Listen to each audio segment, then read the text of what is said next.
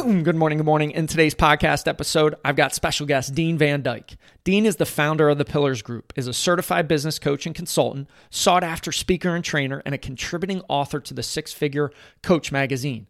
For more than 25 years, Dean has been inspiring, motivating, and equipping others to live out their dreams.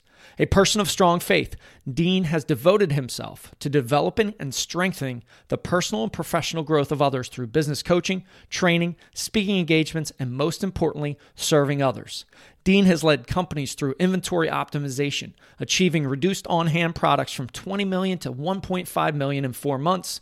Dean has transformed a fiscally distressed business to profitability by doubling revenue from 1 million to 2 million in just 6 short months. In this episode, we dive into the edge of a connected family. Have a listen. Welcome to your Hidden Edge podcast, where there's a belief that each and every one of us has a hidden edge, one that could unlock that next level of success in any area of life. Unfortunately, that edge is hidden, tucked away and buried deep underneath layers and layers. In this podcast, we'll uncover the hidden edge of high-performance leaders, executives, athletes, coaches, and authors to open your mind and stretch your frame of reality. If you know you want more, can do more, and be more, then this is the right podcast for you. Let's uncover your hidden edge. Welcome to the show. I am extremely excited to have special guest Dean Van Dyke on the show. Dean, welcome to the show. Hey, it's great to be here. That intro is epic, by the way. Thank you. I love it. It gets me fired up, excited, energized every time I go through it. So greatly appreciate that. So let's dive right into your hidden edge. I would love to hear what it is, and then a little backstory, kind of evolution, how you figured it out, how it's given you fuel and really, propelled you in life. Well, so the key, to the hidden edge, and I hope I can do this without breaking down.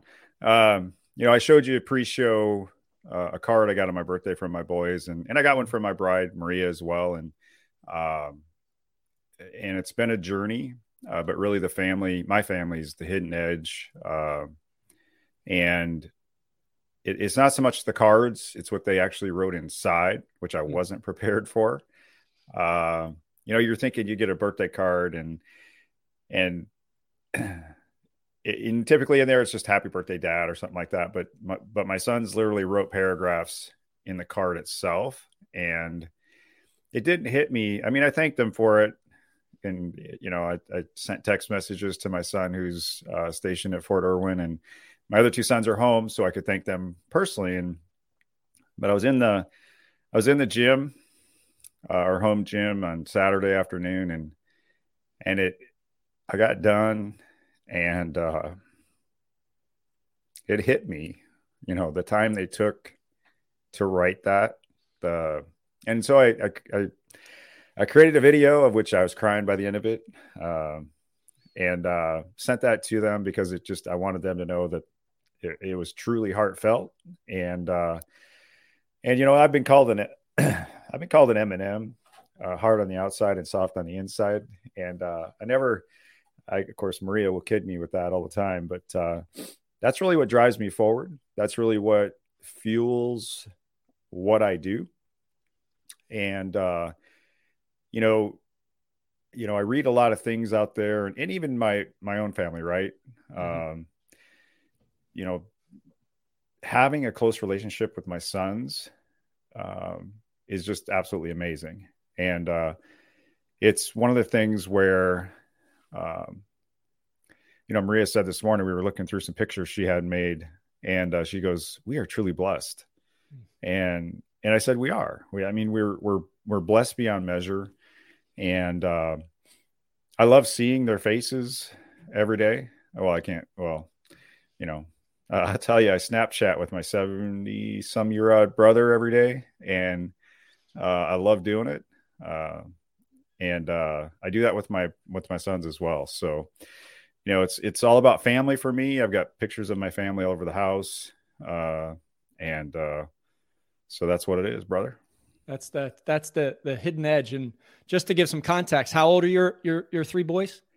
Oh, I didn't know there was going to be a test today. Let's see if I can get this right here. So I'm going to give the ages they're turning this year because that's easy math. 34. So Michael's 34. Jonathan will be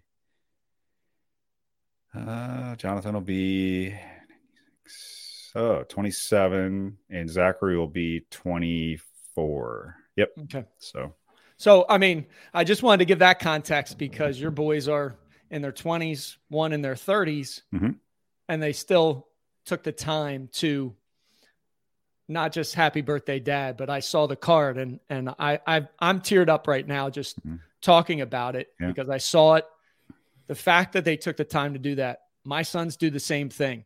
And I've saved all those cards and it always brings me to tears. And I think, so Dean and I go kind of way back. I coached Dean for a while, so we have a deep connection. I think that was one of the reasons why we connected so much is being a dad. Agreed. Of sons being strong, but being vulnerable. And it's such fuel when you can see the growth in them, see how much it truly does mean to them. And many times we don't see that as dads. So, obviously your boys are a little bit older than mine 14 and 12. What was that evolution like as, the first was born and how did you really, because I know a lot of dads struggle with connecting sometimes with their kids and knowing the right path to be on. And there's so many kryptonites out there that can, throw men off the track from drinking, from gambling, from porn, from all these things. So I'd love just a little backstory of how you kind of leaned into it. You felt it. And this was a priority that you were going to hold true to who you were from a value perspective in the early days. Well, it's been an evolution. I mean, when Michael was born, we were just married and decided to go on active duty. So the first few years I didn't get to spend a lot of time with him or Maria for that matter. But afterwards I saw I had an opportunity. However, my dad became sick and thankfully I wasn't too dumb back then. I won't give my age, but thankfully I was smart enough to realize, hey, it's time to go home and help and see what we can do. And what I got to observe there was Michael got to spend time with my dad while he was recovering. And that impacted me because Michael talked about that a lot and just, how he enjoyed going to have ice cream with grandpa and going on walks with him.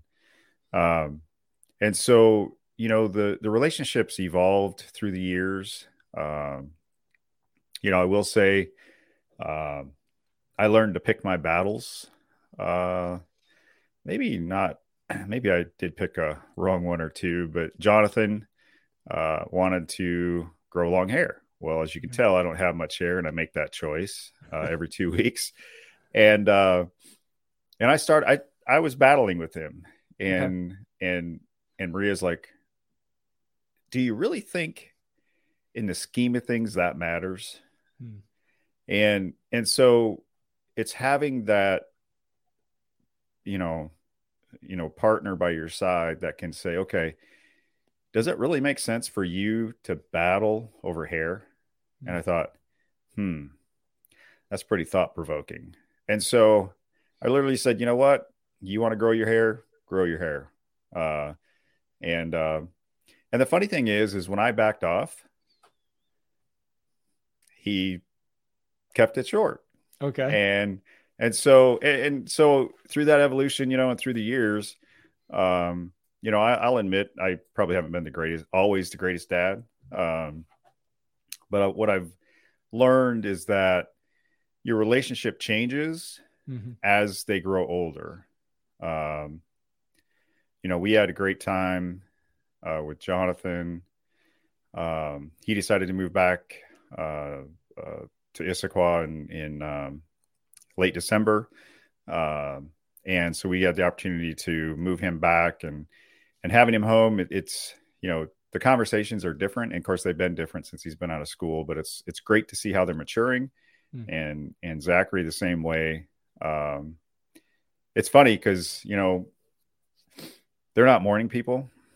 So I know to keep my mouth shut in the morning, maybe a question or two. Right. But so Zachary and Jonathan are not morning people at all. It's just kind of like their mom. And Michael has been in the military he's been in the Army for the last 10 plus years.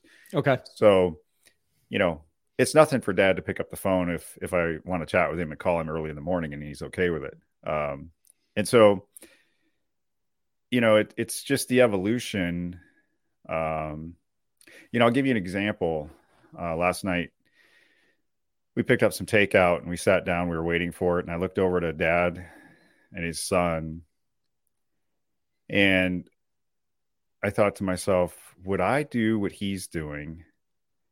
The son was probably 11, 12 years old and the dad was on his phone. Mm-hmm. And there was really no conversation going on, really no interaction. And I said to Maria, that's pretty sad because what I've learned too is time, right? We never get that time back. And so, I would say, time is money, right? And I'm like, probably, I don't know how long ago, but then I thought to myself, wait a minute, time is far more precious than money. Time is far more precious than anything because, even as the minute just ticked by, we'll never get that back. Right. And so I cherish and enjoy the moments I have with my family. Mm-hmm. And we don't always get along. I mean, there's as we don't always get along, and that's okay. Yep. Just at the end of the day, there's that love, and then there's that respect, and so that's a long-winded answer for you. No, I appreciate that backstory, and I'll call a couple of things out that I heard. Is one, when your dad was sick, Michael spending the time with him, and it just struck a chord in me where we were actually in between houses. And we had a summer, my wife's a teacher, where the boys and Heather were off, but we didn't have a place to stay. And we actually stayed with my dad and mom. And my boys were younger. My mom passed away a couple years after that. And we always go back to, yes, it was difficult having 6 people in a house, but what a gift my boys were given to be able to spend a whole summer with Pop and Grandmom and be able to have those memories, because otherwise we would have missed out on a lot of time. So very, very similar stories. And then the other piece I want to dive into a little bit more, and I'm interested to hear your thoughts on this, is I just heard, that story of the guy you saw with his son take out, and they're on their phones. And I catch myself doing this and I put it away, but dads are missing moments. Parents are missing moments with their kids. And we're so attached to this digital addiction. So is there anything that you do to be more present, to be more aware of, hey, this time, this second, this minute, I'll never get back. Would I really want to be on my phone, or would I want to be interacting with my kids or my wife? So is there anything that you do to kind of just constantly remind yourself? Yeah. So on the phone, I set it to automatically do not disturb in the evenings. And the phones, are not, Maria and I will check each other every now and then. But using the technology on the phone to set do not disturb, I think is key. As I'll put my phones in another room. So there's no, that addiction to go grab that phone and just see what's going on. Yep. So from that perspective, we have a rule that if we're going to sit down for a family dinner, no phones. Yep. And if I see a phone come out, it's mine. And the boys are like, that's so ancient. But they kind of joke and laugh, but it's just one of the things where if we're going to sit down and have dinner as a family, then let's be a family. So, yep. So true. And I think that's powerful to put it in the other room, right? Because you're you're putting, if somebody's listening, watching the podcast, putting a little bit of resistance in where you have to physically maybe get up and go to the other room, you're less likely to do it than if it's right by your side. It's so you want to put some difficulty, some resistance into that process to break that bad habit and be more present. And we do the same thing at the dinner table. No phones. You're present.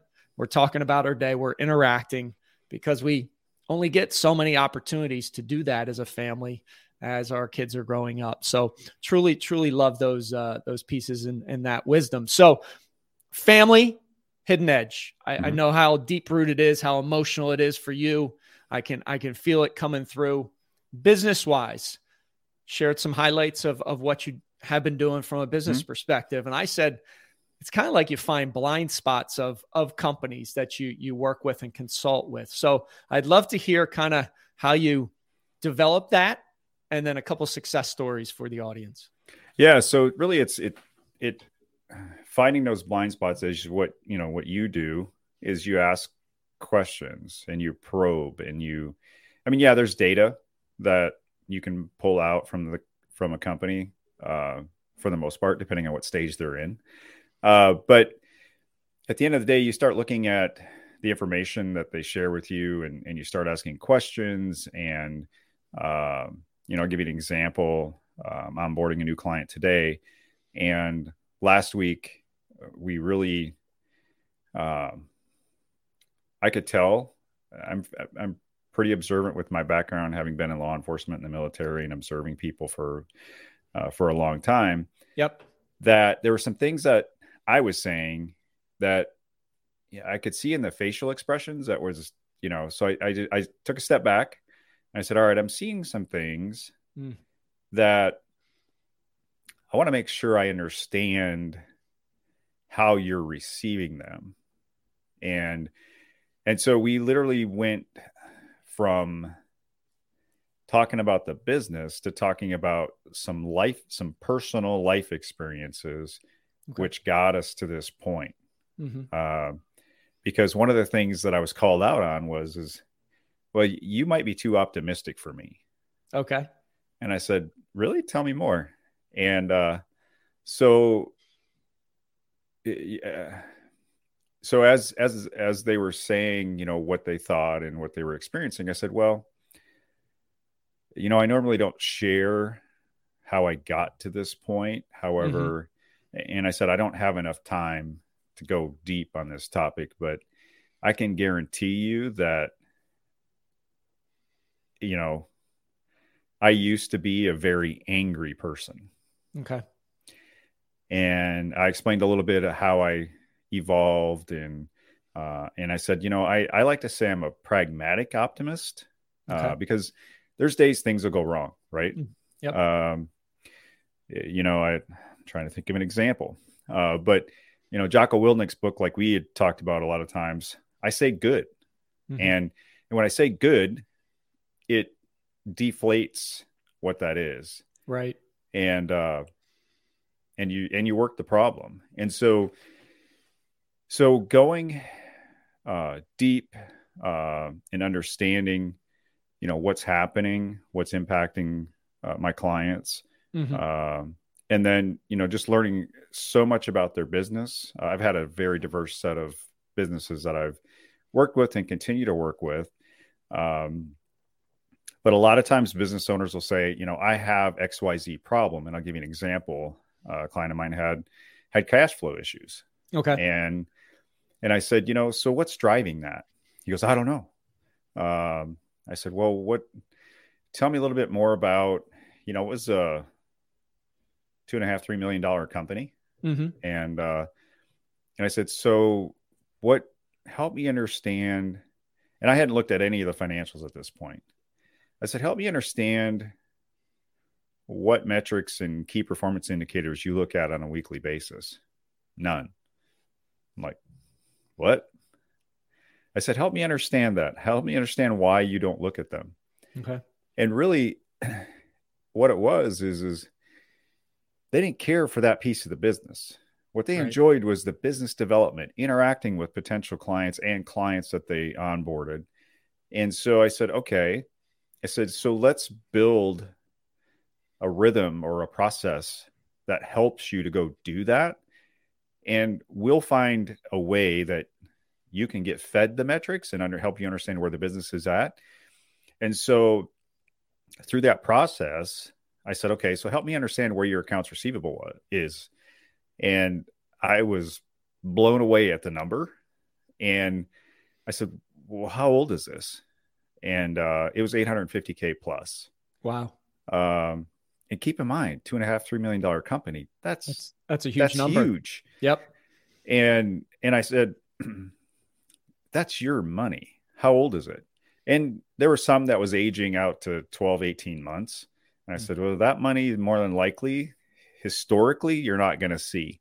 Right. And so I said, what is one thing you could do right? And when you leave here, what is one thing you could do to go get some of that money? And he's like, well, this company that I worked with, they said they were going to send a check and they haven't sent it yet. I said, how about this? I said, would you like me to call them and say I'm coming to pick up the check, or would you like to call them? And he's like, oh, no, I'll call him. He called him right there. He said, hey, I think they were 30 minutes away. He was on his way home. He goes, I'm going to stop by and pick up that check. I think it was around $30K. Mm-hmm. And they had it waiting for him. Wow.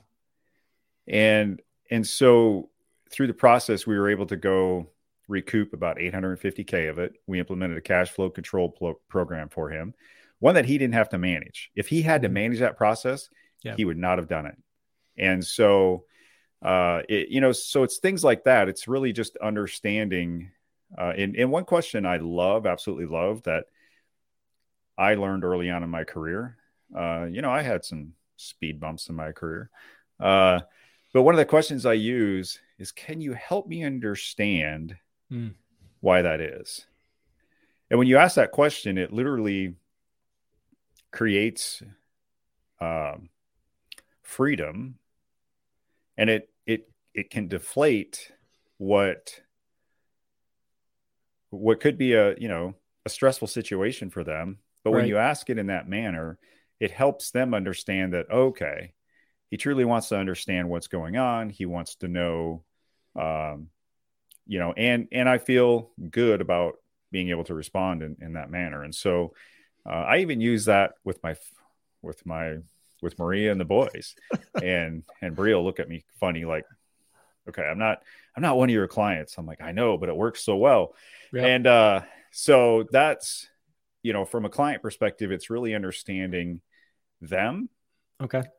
And their business. And when you truly understand the person, or, if it's a family owned business and it's, if two people own it, it's really understanding who they are. And you don't develop that right out of the gate, but you can, there's a quote, and I'm probably going to massacre this quote, but it talks about people don't care about what you do until they know how much you care. Mm-hmm. And I know I massacred that quote. I'm going to go get it right after this recording and get it. But they truly don't, the business is one thing, but if you don't care about who they are, they're not going to work with you very long. Yep. And so, last week with that breakthrough with this client that I'm onboarding today, it helped me understand them much, much deeper. And I don't typically have that right out of the gate, but I could, it's funny how you can watch people's facial expressions. Yes. And pick up on things and just go, oh, wait, maybe I need to, maybe I need to get a checkup from the neck up, as Zig Ziglar used to say. Yeah. So yeah. No, a couple things. Just one, great kind of loop back to the family and how this can happen in business, career, family, relationships with friends. Yep. But when you read body language and you see, and so much of what our communication is expressed non-verbally, right? So you see something, don't shy away from asking a clarifying question or can you help me understand? Because then to your point, that client, a family member, they're going to understand that you are absolutely hearing what they're saying and that you care. So I thought that was a great piece of value there that people can apply in any area of life. And it's so powerful, our language, right? Rather than if it's a stressful conversation with a family member or in a business relationship, diffusing it by, can you help me understand, is such a powerful way. So I love that question. I'm going to use that moving forward. If you don't mind, I'll borrow it moving forward. But Dean, I've loved the conversation. Family, finding those blind spots. If people want to look you up, where can they find you? It's pretty simple. DeanVanDyke.com. So when you see my name there, just scrunch it together, DeanVanDyke.com. You can set up a 60-minute complimentary coaching session. We'll tackle a problem that you're currently experiencing and work out a plan for you to help, reduce it or eliminate it. Love it. Dean, thank you so much for being on the show. Thanks for having me. Go create a legendary day. Oh, I love it. I love it. Thanks for listening. Thanks for watching. Have an amazing, amazing day. Rise, fight, love, repeat. Get after it. And I'll talk to you soon. Thank you for listening to your Hidden Edge podcast. You are now part of the movement, part of a tribe who's on a mission to uncover their hidden edge. We are stronger together, so please share this. Show up with one person in your network that you want to help. Together, we can empower others, and connected, we can make a dent in the universe.